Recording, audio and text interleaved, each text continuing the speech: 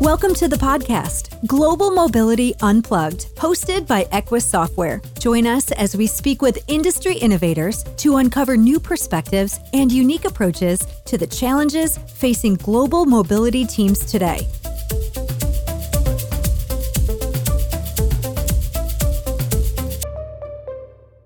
Welcome back to Mobility Unplugged by Equus Software. So today we are welcoming McKell from Expat to talk about DE&I, diversity, equity and inclusion. So Des, please tell us a bit about yourself. Delighted to. Thanks for the introduction and welcome.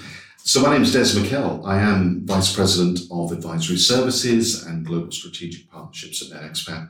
Essentially that means two things. I take care of our UK and Ireland clients, also drive the strategic partnership with organisations like Equus. So it's great to be here. Thank you for the invitation. It's great to have you here. Thank you so much for joining us. And can you tell us a bit about Expat and what the company does? Sure. Yeah, very simply, we exist to help organisations overcome the number one reasons for moves either being rejected or failing. And we do that through the delivery of intercultural training and support to the relocating partner or spouse. And we're present in over 85 countries around the world.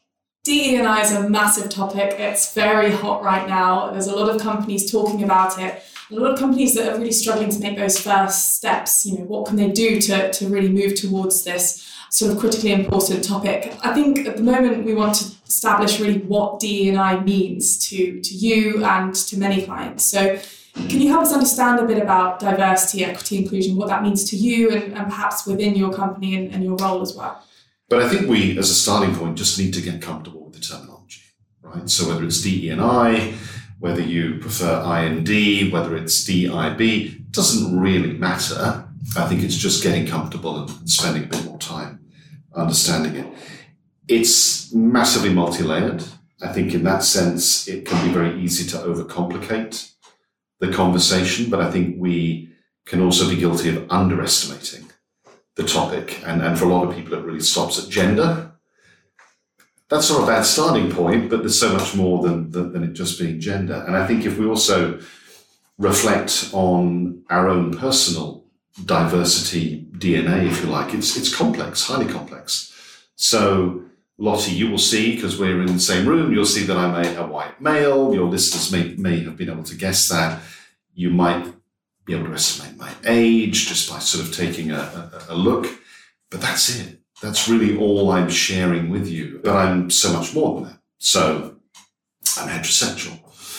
I'm a parent.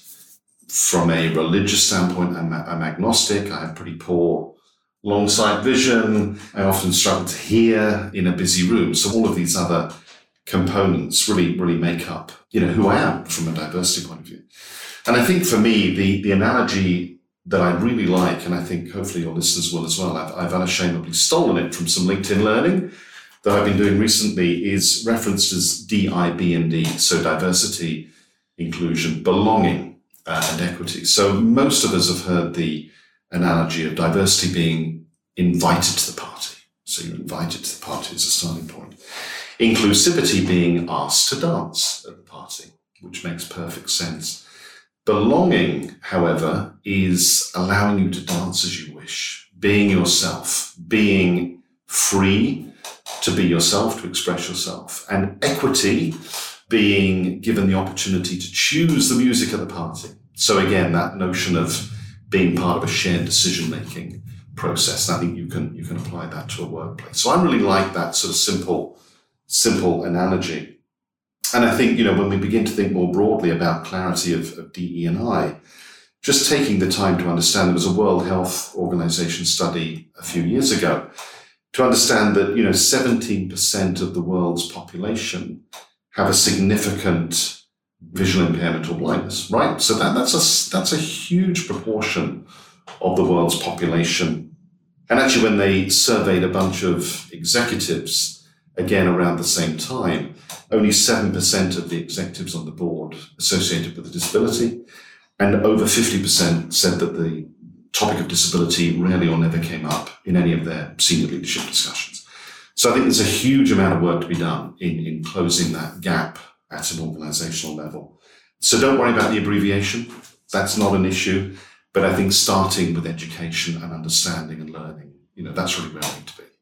So we're recognising the true potential of a diverse and inclusive workforce alongside the expectation of employees that a company should be diverse. And that's really starting to grow in terms of other expectations employees have of a workplace.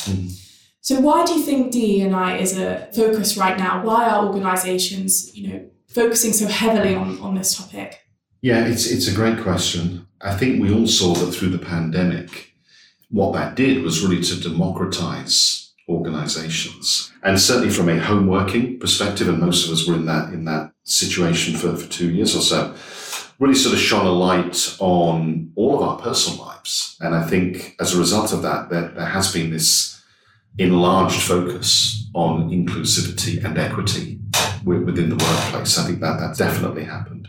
The Great Resignation is changing everything. It's certainly changing the talent attraction landscape. I think the latest stat was that close to 1 million over 55s in the UK have left full-time employment, during the pandemic. And as you say, younger talent are expecting, they're demanding to work in a diverse and inclusive workplace, particularly coming off the back of, as many of them will, a very diverse and inclusive university experience for 2, 3 or more years. So I think that's absolutely having an impact. Investors in public companies, they are demanding a robust and evidenced DE&I strategy. Not just yet, we're taking care of it. Show me the evidence. You can see that is becoming much more a fabric of their expectations.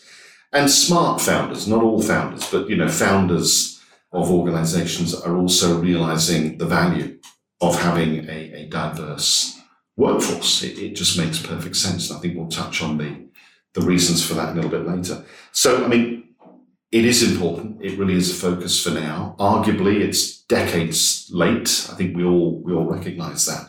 But we should certainly all embrace the opportunity and play a role in driving that change. What does a diverse and equitable, inclusive workforce actually look like for these employees sort of requesting that, and that's critical importance to them? But what does that look like? Have you got clients that are implementing any policies or any sort of areas within their company that are kind of promoting these topics?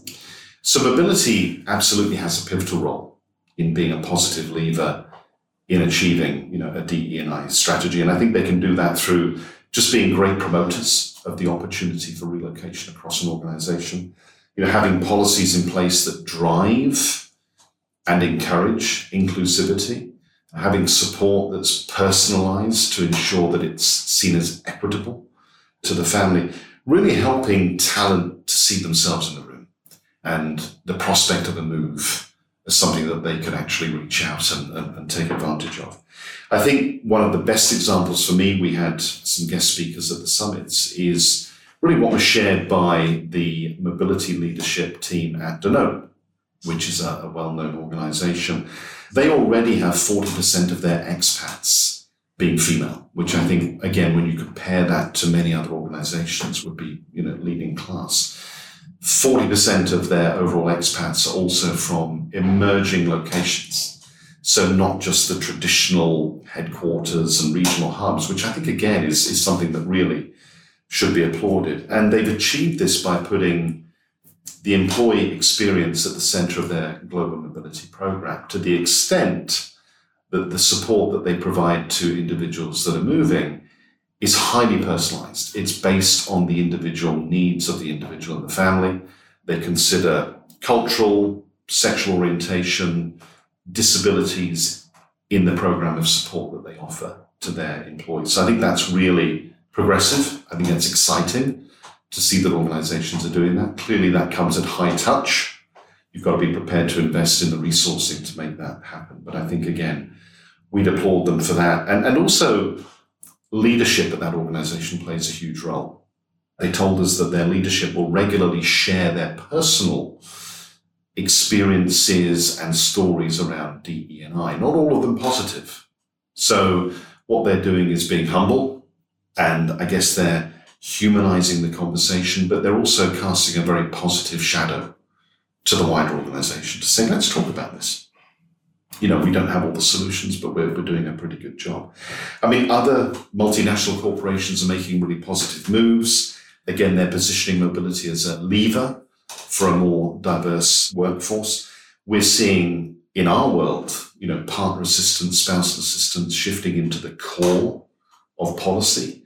Historically, it's been sort of somewhere in the flex, or we'll get to it if we have the budget. And what that's doing is allowing employees who otherwise might struggle to consider a relocation to be able to go home, to have a family conversation around this, to be able to say, great news, my employer's prepared to invest as you in my partner to make this happen. And when you consider, we know from our own research that when a female employee rejects the opportunity to move, 78% of the time is because their partner's unwilling to move.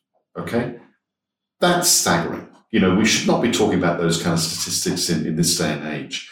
But we also know that over 70% of families rely on the dual income. It's critical to them in making the move successful. This is an easy thing to do. Take it off the table, provide the support that's needed, and really use that as a lever to create that more diverse mobile workforce. So it's really powerful. It absolutely helps to boost the diversity of the mobile workforce. And if we take a step back to, talking about mobility and how we get diversity sort of in terms of the talent selection, are you seeing more of a connection between mobility teams and talent teams in order to facilitate that and really promote that an assignment is for everyone? There is undoubtedly a much stronger link now between talent, not in every organisation, but I think the ones that are progressive, the ones that are really putting a process in place to have that world-class hire to retire strategy and recognising that mobility has a really fundamental role. But mobility is often getting involved with supporting the grads or the new hires as they come into the organisation. They might be getting involved as they go off on their early rotational experiences. They might be getting then involved as they take a short-term assignment further down their career, a long-term or permanent move. So, it's one of those continuums that I think they've suddenly, for a lot of organizations, figured out, we need to make sure these people are more closely connected. And what sort of challenges are you or your clients coming up against when promoting DE&I in the workplace? I did think about this, and I was trying to think of particular examples I could share. I mean, for me, and I'm thinking back through my career, which I think is a good starting point, leadership sets the tone and the expectations for any kind of strategy. And I think that is relevant for DE&I as well. And we can see from the Danone example, that works. It's clearly hugely, very successful. Employees can be concerned to speak up. Let's be honest. I think we hear and read a lot about that. They feel that it might harm their career. They could be isolated within the organization. As colleagues, we can be uncertain perhaps how best to support each other. Do I say something? Will I offend that person if I say something? And these are all perfectly okay things to think about, but I think it's moving from thinking to action that's really important. I think there is a fear amongst sort of the society today with cancel culture, and that if you're asking the wrong type of question or asking it in the wrong way, that you could offend somebody and actually cause more damage than good. But what I'm really hearing is that actually it's more about that intention and making sure that that is clear. Yeah. Intention is the key.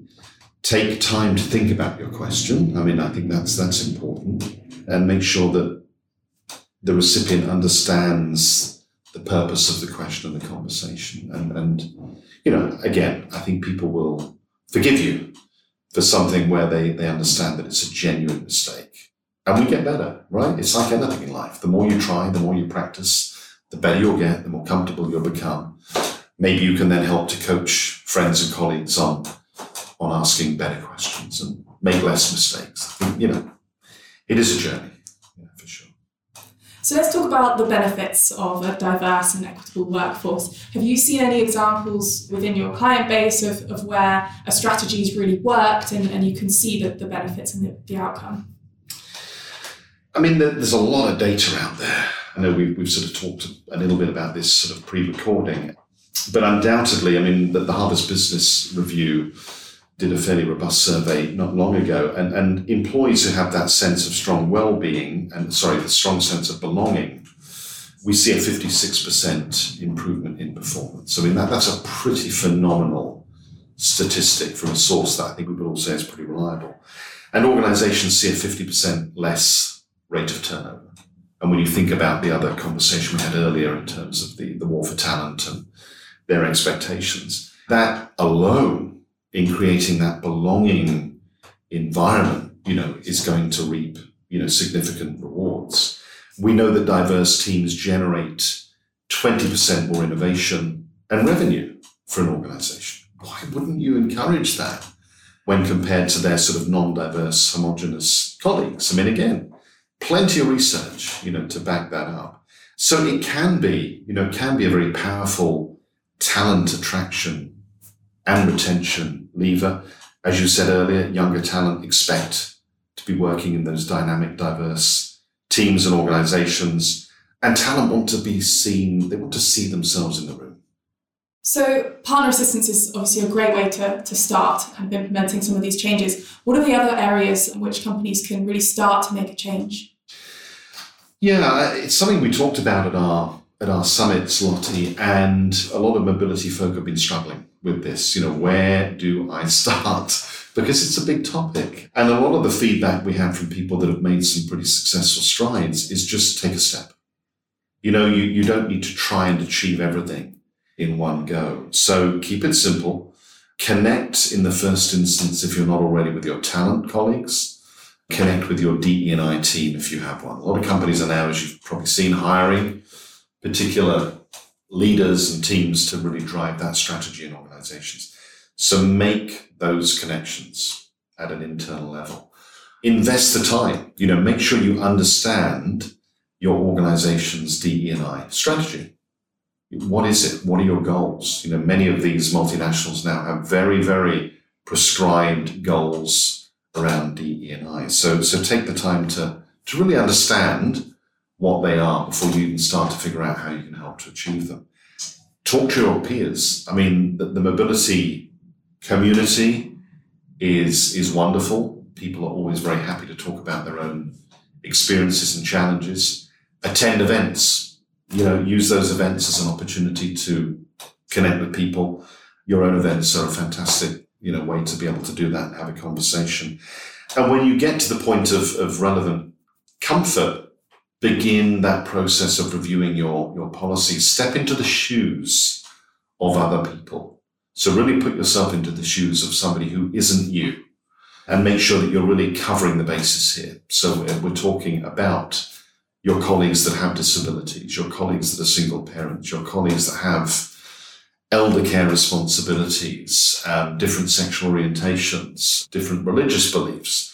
Really take all of those components into consideration and begin to review your policies through their lens. How's it going to feel to try and relocate domestically or halfway around the world as that person with the support that you're giving them today? Easy, hard, impossible? And that's really the acid test as you begin to then understand the gaps, and there will be gaps, and that's okay. We'd expect there to be gaps when you conduct that review. And think about the language.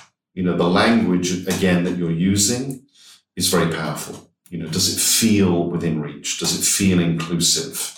Is it going to encourage me to really be a part of that mobility journey? So those are relatively simple things that people can be planning to do. I think be a champion. Be a champion in the world of change. There is a great opportunity here to really drive that change. Share your failures. Don't be afraid of failing. That's okay. Thank you for listening to this episode of Global Mobility Unplugged, hosted by Equus Software, the leader in global mobility technology. For more insights, subscribe to this podcast or visit us at www.equisoft.com.